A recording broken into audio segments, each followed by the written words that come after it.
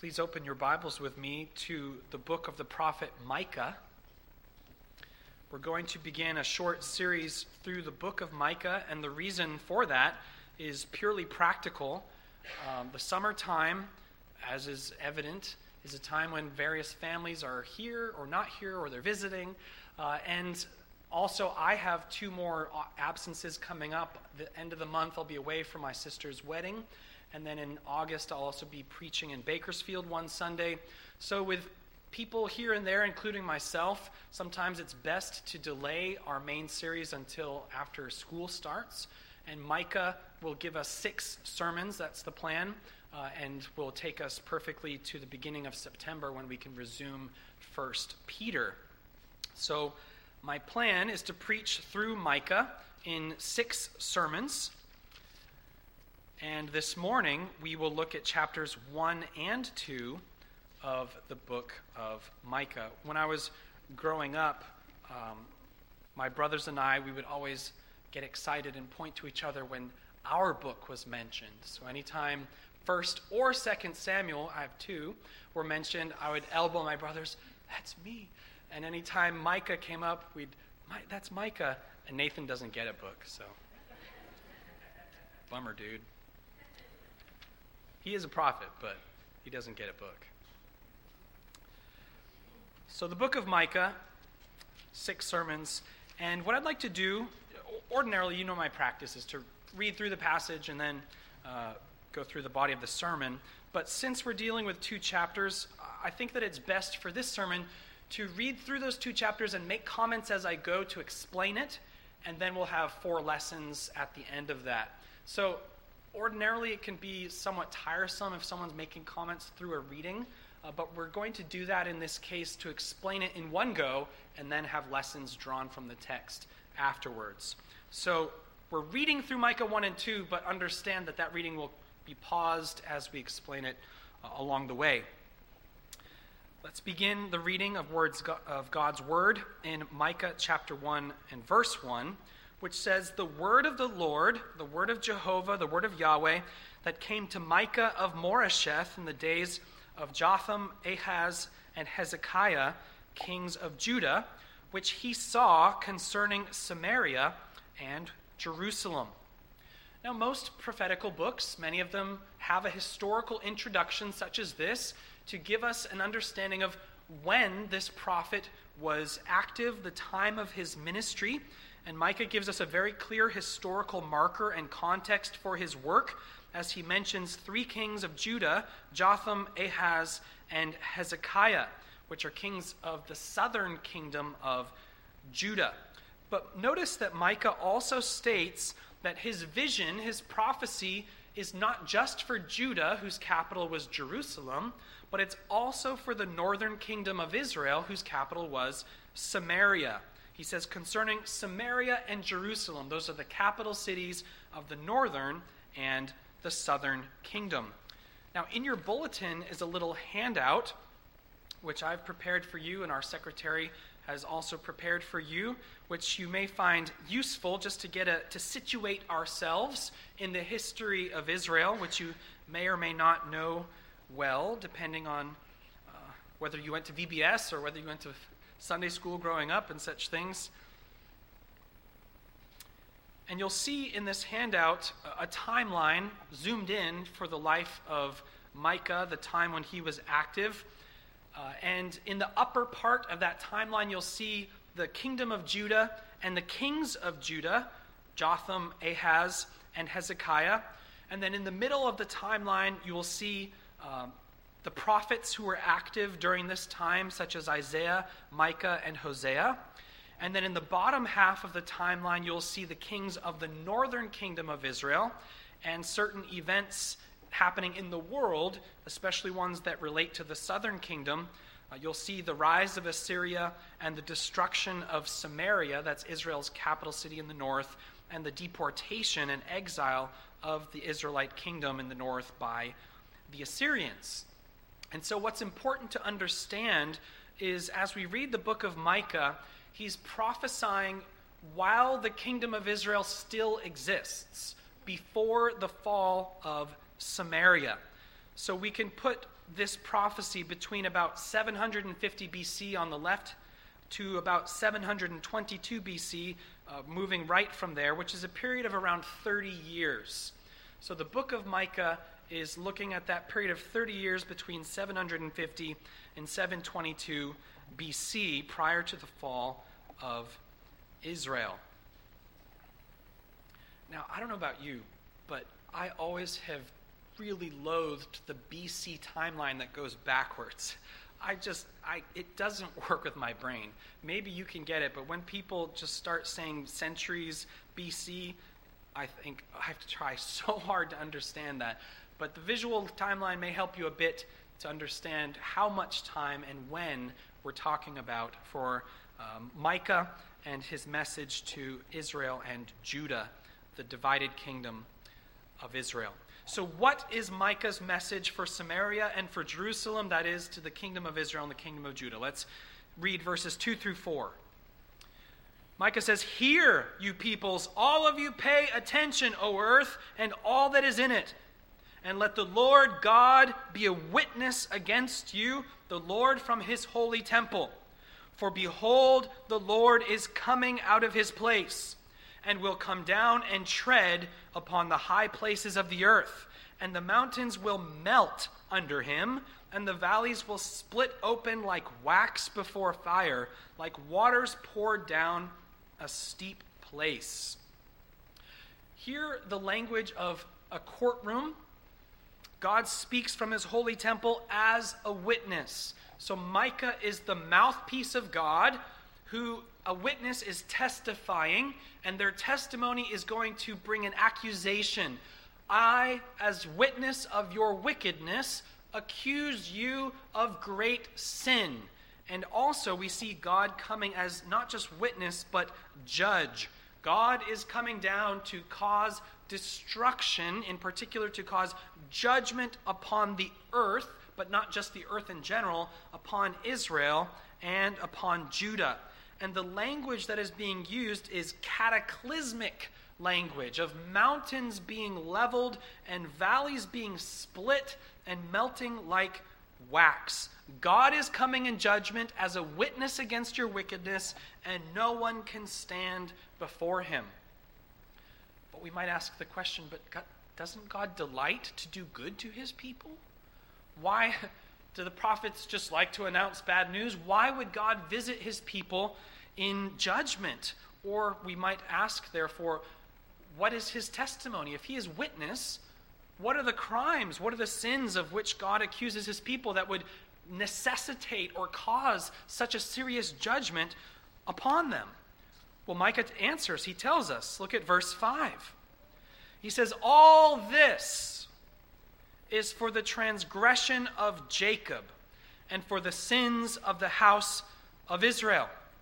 What is the transgression of Jacob? Is it not Samaria? And what is the high place of Judah? Is it not Jerusalem? You'll see throughout this book and the prophets the kingdom and the capital. Kingdom Israel, capital Samaria. Kingdom Judah, capital Jerusalem.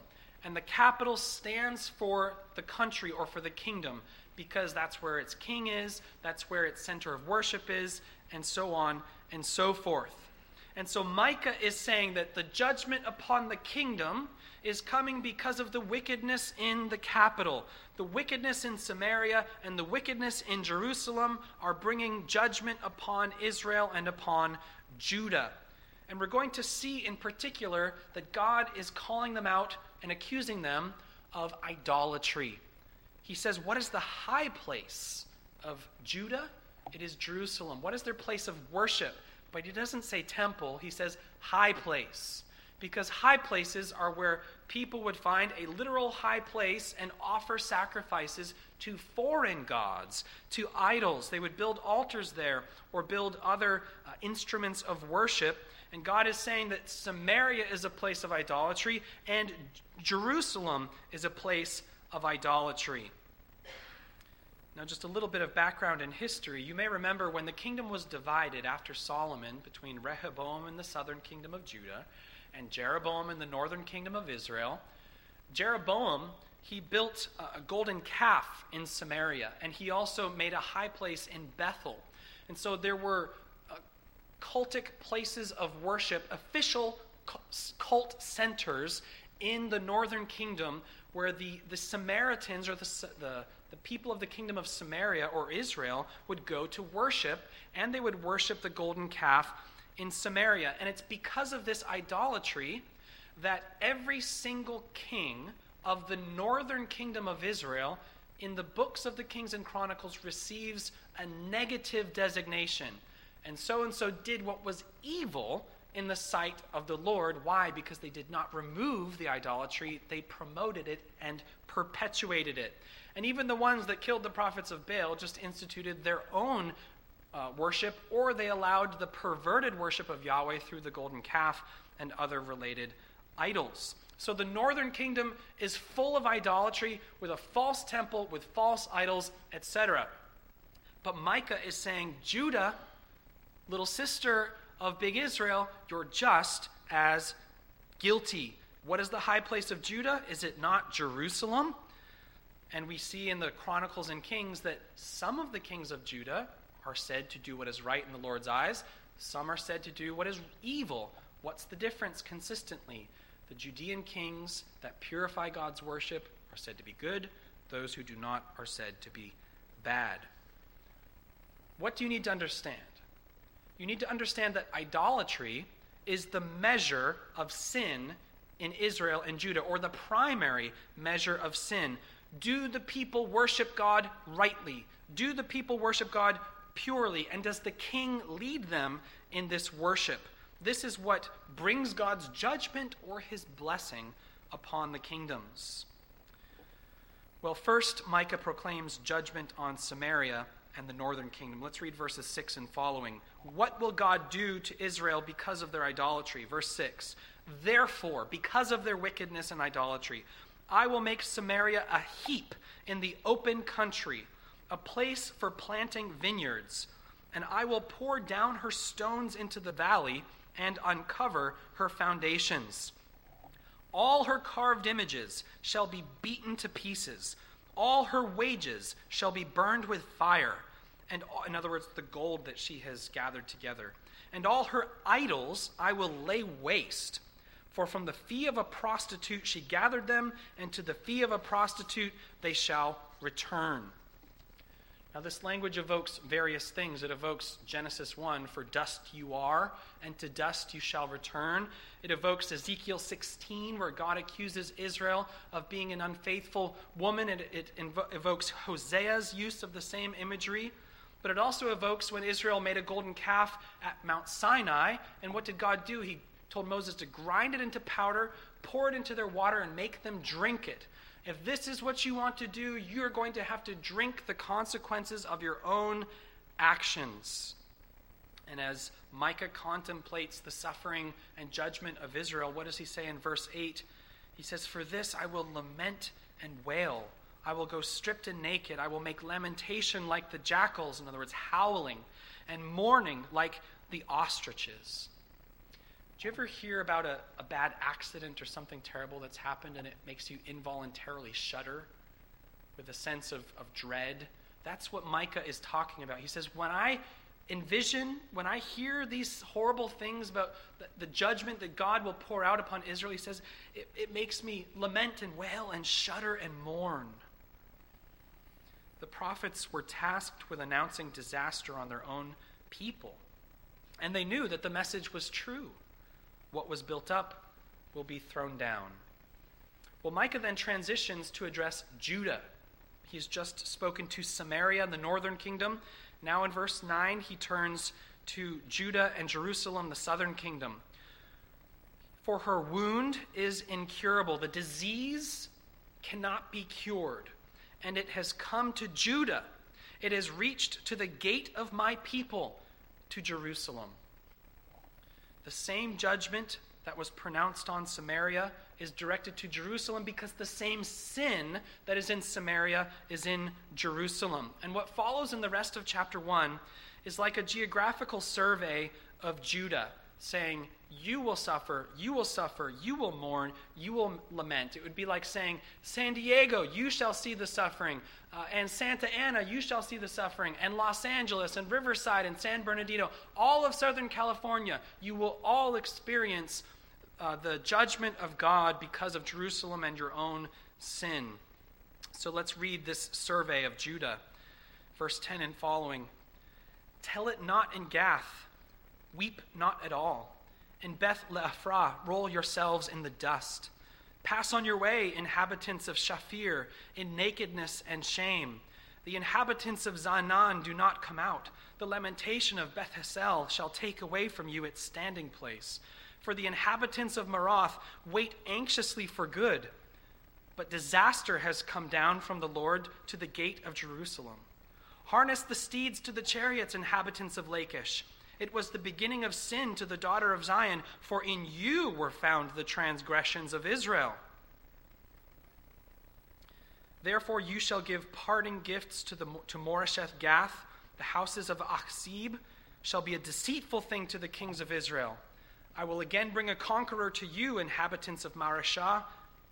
The glory of Israel shall come to Adullam. I want to pause there and just explain a few things. Notice that Lachish is mentioned in particular in verse 13, which was one of the fortified cities of Judah. It was one of their larger cities, and as an army would come south from the north, they'd have to take Lachish before they could get to Jerusalem. And we're told that the sin of Israel was found in Lachish, and that Lachish was a beginning of sin to the daughter of Zion, which means at least that the idolatry of Israel was in Lachish and was one of the feeding points into Jerusalem. But it could also be a reference to when Hezekiah stripped the temple of all of its gold and took all of the gold instruments and implements from the temple, and he gave them to the king of Assyria, Sennacherib, when Sennacherib besieged and took over Lachish. So Sennacherib of Assyria invades after he's destroyed Israel. He invades to the south. He comes to Lachish of Judah. He utterly destroys it, and he takes up camp there, preparing to siege Jerusalem. And Hezekiah sent all of the temple's goods to Sennacherib to try to pay him off. That could be another one of the references that God is saying, you want to give your gold to the Assyrians? Well, I will give you into the hands of your enemies. But it's at least a reference to idolatry found in Lachish, which was also found in Jerusalem. And in verse 15, in Mareshah, God defeated a giant Ethiopian army there. In the book of Chronicles, it says it was an army of 1,000,000 men. And yet God turned them aside and gave Israel the victory. Well, this is saying, don't expect that this time. If you expect salvation at Mareshah, you're not going to receive it. Also in the same verse, it says, the glory of Israel shall come to Adullam. That's one of the places that David fled to a cave to escape Saul, and a city of defense was built there, which is to say, as your king previously fled for refuge down there, you're going to see your king fleeing again. All of this is bad news for all of the parts of the kingdom. And the chapter concludes in verse 16 with a promise of exile. Make yourselves bald and cut off your hair.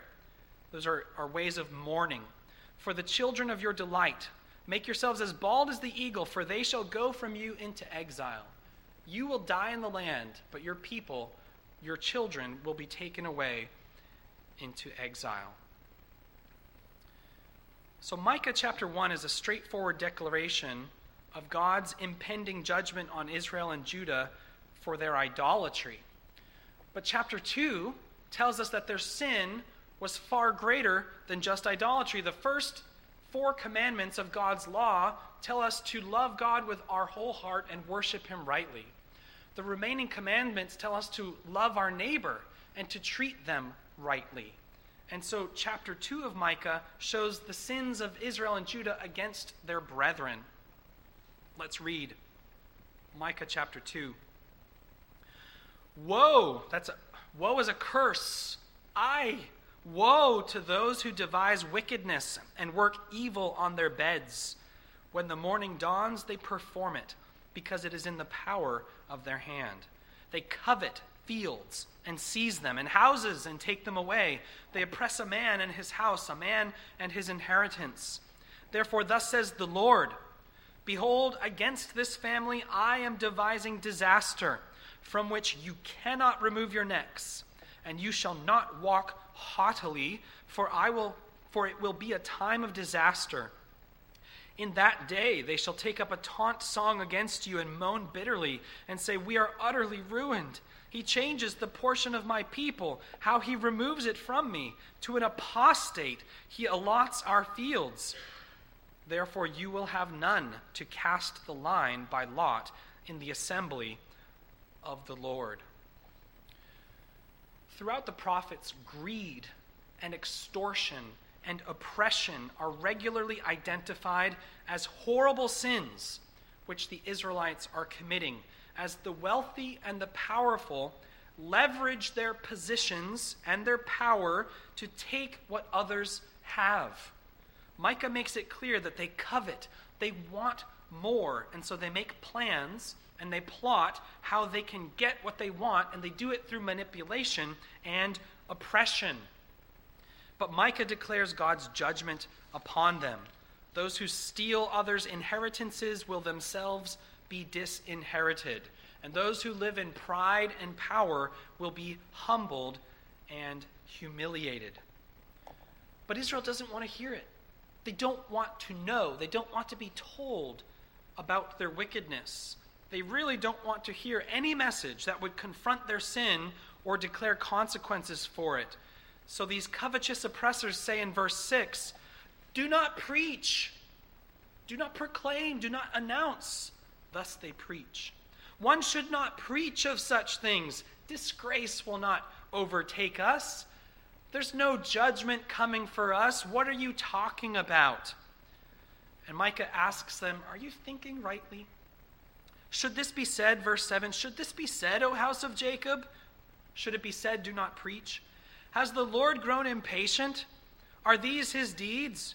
Do not my words do good to him who walks uprightly? Micah is saying, why would you reject the message of God? It is by embracing God's message that good and blessing will come upon you. But if you reject God's word and avoid it, you will bring the message of judgment upon yourself. The way to avoid the message of judgment is to embrace the message of judgment. But by rejecting it, you are making it a self-fulfilling prophecy. Micah continues in verse 8 to describe their oppression and their self-delusion by hearing what they want to hear. Verse 8, but lately my people have risen up as an enemy. They're hurting each other. They hurt their own people. You stripped the rich robe from those who passed by trustingly with no thought of war. Those who trusted you, your own people, you oppress them. The women of my people you drive out from their delightful houses. From their young children you take away my splendor forever. Arise and go, for this is no place to rest, because of uncleanness that destroys with a grievous destruction. If a man should go about and utter wind, in other words, nothing, vanity, and lies, saying, I will preach to you of wine and strong drink, he would be the preacher for this people. So Micah chapter 1 begins with God coming from his holy temple as a witness against his people through the prophet Micah. And in chapters 1 and 2, he's exposed their sin and declared judgment upon them. But the prophets don't just announce bad news, they also announce good news. And so the end of chapter 2 of Micah is a stark and complete contrast, a drastic contrast and reversal, as God changes from visiting his people in judgment to visiting his people in salvation. Verses 12 to the end of chapter 2, God speaks in a very different way. I will surely assemble all of you, O Jacob. I will gather the remnant of Israel, and I will set them together like sheep in a fold, like a flock in its pasture, a noisy multitude of men. He who opens the breach goes up before them. They break through and pass the gate, going out by it. Their king passes on before them, the Lord at their head. God makes a promise to the people with an understanding: you will be exiled, you will be made captives, but I will break you out of your captivity, and I will gather you together. You're spread throughout the earth by exile and captivity. I will bring you back together. I will free you from your captivity, and I myself will be your king and make you my people.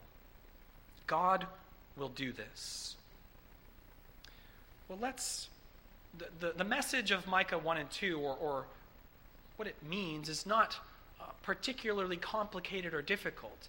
If your idea of the prophets is just the visions of Daniel, or some of Zechariah's visions, or parts of Ezekiel's visions, if your understanding of the prophets is complicated apocalyptic imagery, and you think, well, I can't understand any of the prophets, then you should understand that it's really just select portions of the prophets that have complicated apocalyptic imagery. Many of them are very straightforward presentations of what Israel has done, or what Judah has done, and what God's going to do as a result, as well as God's promises of salvation and restoration. So if you're reading through Micah, you can say, oh, I understand what's going on. This is not complicated. This is straightforward. But what does it have to do with us? What does the text say? What does the text mean? And so what?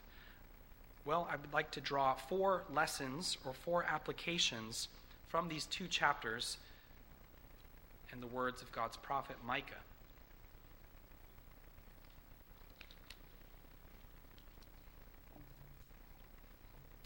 Number 1, God's judgment is unbearable and unavoidable. God's judgment is unbearable and unavoidable. We already said that the language of Micah 1 at the beginning, when God is coming in judgment, is the language of extreme destruction. Mountains being leveled, valleys being split open. Things that are somewhat beyond comprehension because they're beyond experience. But we do have some understanding of apocalyptic events. My family got to visit Mount Vesuvius on our trip. And you may be familiar with the city of Pompeii that was destroyed by that volcano. We didn't visit Pompeii, but we did visit one of the other cities in the region around the volcano, namely Herculaneum, which was destroyed by Vesuvius. And when you visit Herculaneum, which has been excavated from 50 feet of solidified boiling mud, it was boiling mud, but it solidified. When you visit that city, you can look up and see Mount Vesuvius, which is still active. It's a little bit concerning. But it gives you a perspective of the disaster that came upon the city. And they were faced by 2 disasters because of earthquakes, which caused a tsunami. They were on the seashore. So if you try to flee to the seashore, it's just going to push you right back because of the tsunami, the tidal wave. And then you have 50 feet of boiling volcanic mud that are meeting you in the middle. What they suffered was an unbearable, horrible death, and you get a sense of the power of that destructive force when you stand in the city and you see the mountain looming over you. Micah wants us to think of God's judgment in similar terms. He says, it's not a volcano you're worrying about, it's something greater. God who levels Mount Vesuvius and splits open valleys, a judgment that no one can possibly endure. Humans have withstood many, many painful and difficult things with power of will and force of exertion, even without anesthetic, as they brace themselves and they grin and they bear it. But we're talking about a judgment and a destruction that no one could possibly bear by gritting their teeth or holding the bed rail of the hospital bed. It's too powerful. It cannot be endured. We see also that God's judgment is unavoidable. Micah says in chapter 1 and verse 9 that Israel's wound is incurable. This disease is going to go all the way. The language of an incurable wound is used throughout the prophets. You have a wound, it's fatal. You are going to die. There's no escaping it. And there's no escaping it because, above all, because it is God who has determined to judge. And if God has determined to judge, then no one can stop his judgment. Look at chapter 2, verse 3. Therefore, thus says the Lord, Yahweh speaks, Jehovah speaks, behold, against this family, I am devising disaster from which you cannot remove your necks. There's no wiggling your way out of this destruction and this judgment. It is unbearable, mountains leveled, valleys split open. It is unavoidable. It's incurable. You cannot remove your necks. If you try to hide yourselves in the mountains, God will level them. If you hide yourselves in the valleys, God will split them open. You cannot possibly escape. You cannot possibly endure. You cannot possibly flee from the work of God.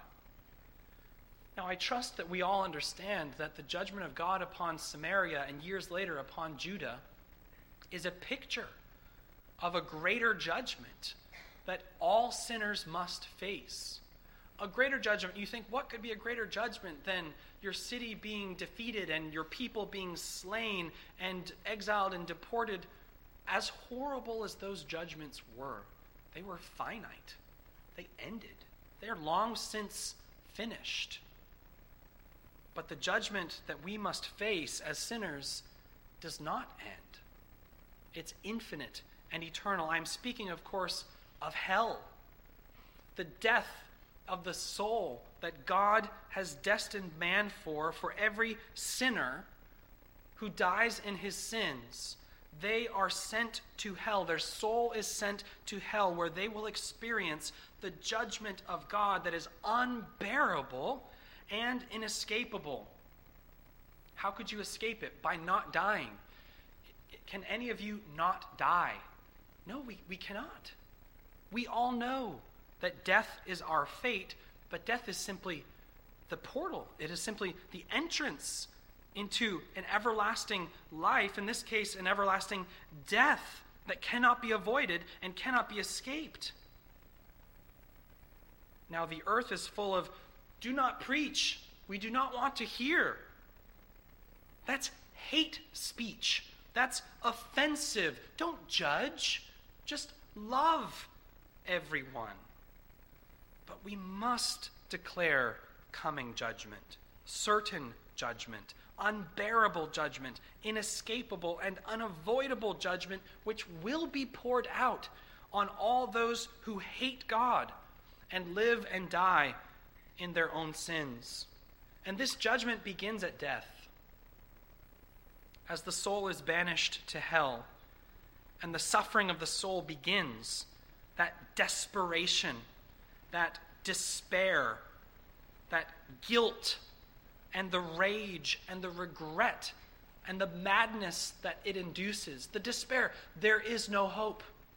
There is no way out. There is no escape. The guilt, I know I'm guilty. My conscience accuses me forever and ever. My conscience won't stop accusing me. The regret, not a godly regret, but I heard the gospel. I could have believed, but I did not. I refused. Why didn't I believe? It's that madness. Why didn't I? I knew, I heard. I'm guilty. And yet rage. Why did God? All of that madness that goes on and on and on, the suffering of the soul. But that's just the beginning. Because when Jesus Christ returns, he will raise all the dead, and he will give them bodies suitable for an eternal destiny. And the suffering of the soul that begins now at death will be augmented. It will be multiplied and increased as there is a new suffering for a new body designed to always burn but never be burned up, to always die and yet never be dead, to always long to be with and see the light of God and never, ever see it. This is the judgment. This is the destruction of the soul and the body of the wicked that is coming certainly, unbearably, and unavoidably as the doom of all sinners. Micah needed the Israelites to understand, you will be judged for your idolatry. You will be judged for your sin against man, your sin against God, and your sin against man. You will be judged. And you must understand this also. But this brings us to our second lesson. There is no condemnation for those who are in Christ Jesus. There is no condemnation for those who are in Christ Jesus. Micah chapter 2 concludes with this wonderful promise that God himself, Jehovah, will gather the remnant of Israel into a flock. He will break open the walls that enclose them. He will lead them out through the breach in the walls as their deliverer, as their king, as their leader, as their shepherd. And this is, of course, a direct portrayal and a direct promise of our Lord and Savior Jesus Christ. Deliverance from what? Look at chapter 2 and verse 10. It says, "Arise and go, get out, for this is no place to rest, because of uncleanness that destroys with a grievous destruction." In the Old Testament, God had told the Israelites that he would cause his name to dwell among them, that is, his presence. His presence would rest among his people. And his people would have rest in Canaan, rest from all their enemies. There is rest of God's name among the people, and rest for God's people in that holy land. But God also told them that if they practice idolatry and the wickedness of the nations, then the land will vomit them out. A holy land cannot sustain an unholy people. So in chapter 2 and verse 10, Micah is saying, get out of the holy land. This is no place for you to rest, nor is it a place for God's name to rest, because of your uncleanness that destroys with a grievous destruction. But God provided a deliverance, a deliverer. He provided a blood better than the blood of animals that could cure the incurable wound and cleanse the uncleanness that destroys with a grievous destruction. And it was not through the old covenant, but rather it was through the new covenant and the blood of Jesus Christ, the perfect King, who indeed led his people out of captivity, spiritual captivity, through a new covenant whose promise is the forgiveness of sins. And in the blood of Jesus Christ, given to us in the new covenant, we find that wonderful and beautiful forgiveness and cleansing that we need to avoid the unavoidable judgment and to not to bear the unbearable judgment, because Jesus has done this for us. And in him we find that having our sins forgiven in his blood and having his perfect obedience attributed to us, we are therefore just. We are justified in the eyes of God. And if God looks upon us and sees no sin because the blood of Jesus has washed us, and if he sees Jesus' perfect righteousness, that is his life of obedience, attributed to us, why would he condemn us? He cannot condemn us. He is just, perfectly just, and his justice approves us in Christ Jesus. There is therefore now, as Paul says in Romans 8, no condemnation for those who are in Christ Jesus, not even a purgatory on the way. We have been saved from our sins, as we read just today, as Jesus declared to that woman who loved him so much because she was forgiven so much. He said, your faith has saved you. Her sins were forgiven as she trusted in Jesus Christ and loved him by faith. Jesus frees us from judgment. Brothers and sisters, is that just a normal thing to you? Yes, we know. We've heard. This is not our first time at church. Oh, may it never be the case that the good news of the gospel is, yes, I've read that book before. Yes, I've heard that before. It's a favorite, but it's normal now. We should be constantly refreshed in our appreciation of the gospel. I deserve that condemnation. I am a sinner in myself, but God has freed me in Jesus Christ. Praised be his name. But I need to say this. Who are the ones that receive this freedom from judgment? Because judgment has been poured out on Jesus. It's only those that accept the message of judgment. Remember, people said, "Do not preach." And Micah said, should you say that? Should you reject the word of God? Should you push the message of judgment away?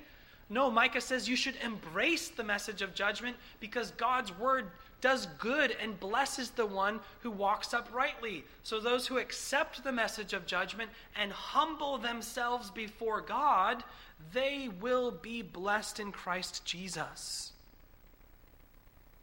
Only those who acknowledge their sin are the ones who run to Christ by faith and receive salvation. Isn't that one of the things we ask when we bring in a new member, and especially when we prepare them for baptism? But when we bring in a new member, we ask, do you acknowledge yourself to be a sinner in the sight of God and without hope apart from Jesus Christ? That's one of the things we ask, because we all need to have that conscientiousness, that awareness. I, in myself, am a wicked, miserable sinner, but in Christ, I am redeemed. I am a new creation. I am a child of God. And then, thus cleansed and forgiven, the Spirit says of us, this is a place to rest. God's presence dwells within us and among us. And we say of God's presence, it is a place to rest. God is with us, and we are with God because there is no condemnation for us. Praise God. Number 3 and 4 briefly. Number 3. God will not condemn his children, but he will chastise them. God will not condemn his children, but he will chastise them. Micah declares judgment on Judah and Israel. God declares judgment on mankind. And we might think, well, we're in Christ. There's no judgment for us. We can safely just forget all these things. But that's not the way that we should think, because God did not save us that we might live in sin. God saved us that we might live in sanctity, in holiness, in obedience. And so God's children who disobey or sin, God will discipline them. He will chastise them, not with judgment and condemnation, but with a fatherly, loving discipline that restores and corrects and sanctifies his people. He does this through his word. He does this through the testimony of his Spirit in our hearts. He does this through the formal church. He does this through fellowship with brothers and sisters in Christ and other means. God is not a negligent father, but a loving father, and he will chastise us. But if there is any in our midst who would think, I am saved, therefore I may sin as I please, then you are no child of God at all. And you should read 1 John again, because those who claim to be the children of God but live like children of the devil are not the children of God, but are in fact the children of the devil. And so those who have salvation are those who trust in Jesus Christ, and those who have assurance are those who not only trust in Christ, but also those who strive to be holy and repent of their sins and lay hold of God's grace for renewal. God will discipline, and he will chastise, but he will never condemn his children. Fourthly and lastly, God never abandons his people. God never abandons his people. Think with me about the northern kingdom of Israel and its capital, Samaria. I don't know if I can blame anyone else. I probably just have to blame myself. I don't know if it was a sermon or seminary or anything, or if it's just me, but there was a time when I had the idea in my head that when the kingdom split, the northern kingdom was basically just completely detached and was essentially a pagan nation. It might as well be Assyria. It might as well be Babylon. And all that God was really concerned about was Judah, the southern kingdom, and Jerusalem, and the Davidic line of kings. In my mind, the northern kingdom ceased to be the people of God and the 10 tribes. That was wrong. That's not true. That's not accurate. And the book of Micah is one of the many evidences of why that's a wrong way of thinking, as Micah, during the divided kingdom, addresses himself as a prophet of God to God's people who are Israel and Samaria, Judah and Jerusalem. He speaks to them. And so we need to understand that despite all of the wickedness of Samaria, despite all of the wickedness of Israel, God remained faithful to them. He remained their God. He sent his prophets to them. He even blessed their kings in certain ways. We could go into detail about that, but there's no time. God did not abandon or neglect or cut off the 10 tribes of the kingdom of Israel. And Micah gives us a clear evidence of that as he addresses them. And in Jeremiah chapter 31, when God promises the new covenant, he says that he will make the new covenant with the house of Israel and the house of Judah. God says the coming salvation is not just for the southern kingdom. The coming salvation is also for the northern kingdom, for Samaria. And what did Jesus do during his life and his ministry? He went to the Samaritans. We all know the story of the Samaritan woman. And he declared the gospel to her. The salvation of the Christ is for you, Samaritan woman, and for all the Samaritans. And what did Jesus do after he was risen from the dead? What did he tell his apostles? He said, go and announce this in Jerusalem, and then where? And in Samaria, and then the ends of the earth. So Jesus, during his life and ministry, brought the gospel to the northern kingdom, and Jesus, through his apostles, brought the gospel, the new covenant, to the northern kingdom. And that remnant that at the end of Micah 2 that God talks about collecting and uniting into a flock, a multitude of men, a noisy multitude of men, it's built out of the Judeans, and it's built out of the Samaritans or the Samaritans, and it's built out of the ends of the earth, you and me. So God saved the remnant of Judah, he saved the remnant of Samaria, and he saved the Gentiles. And so if it was in any way in your mind that the northern kingdom was cut off and forgotten or just completely obliterated by God, that's not true. He never abandons his people. He made promises to all the tribes of Israel, and he saved a people from all the tribes of Israel. And we are a part of that church. We are a part of that body, that flock, with Jesus, God himself, as our leader, as our deliverer, as our head, as our king. And we get to join with the Judeans and the Samaritans in one body in Jesus Christ. And we get to know and to be assured and reassured that God never abandons his people. As he did not abandon them, so he will never abandon us. Praise be God. Let's pray. Our Father in heaven, we thank you that you are just and holy and that you punish wickedness. We also thank you that you are merciful and gracious and that you provide salvation freely to all those who will receive it in Jesus Christ.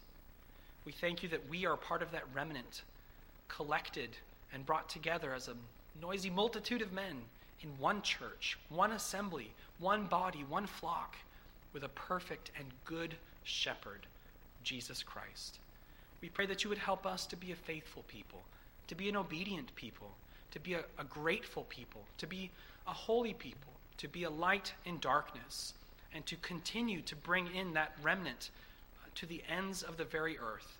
Help us, we ask, and bless us. We pray in Jesus' name. Amen.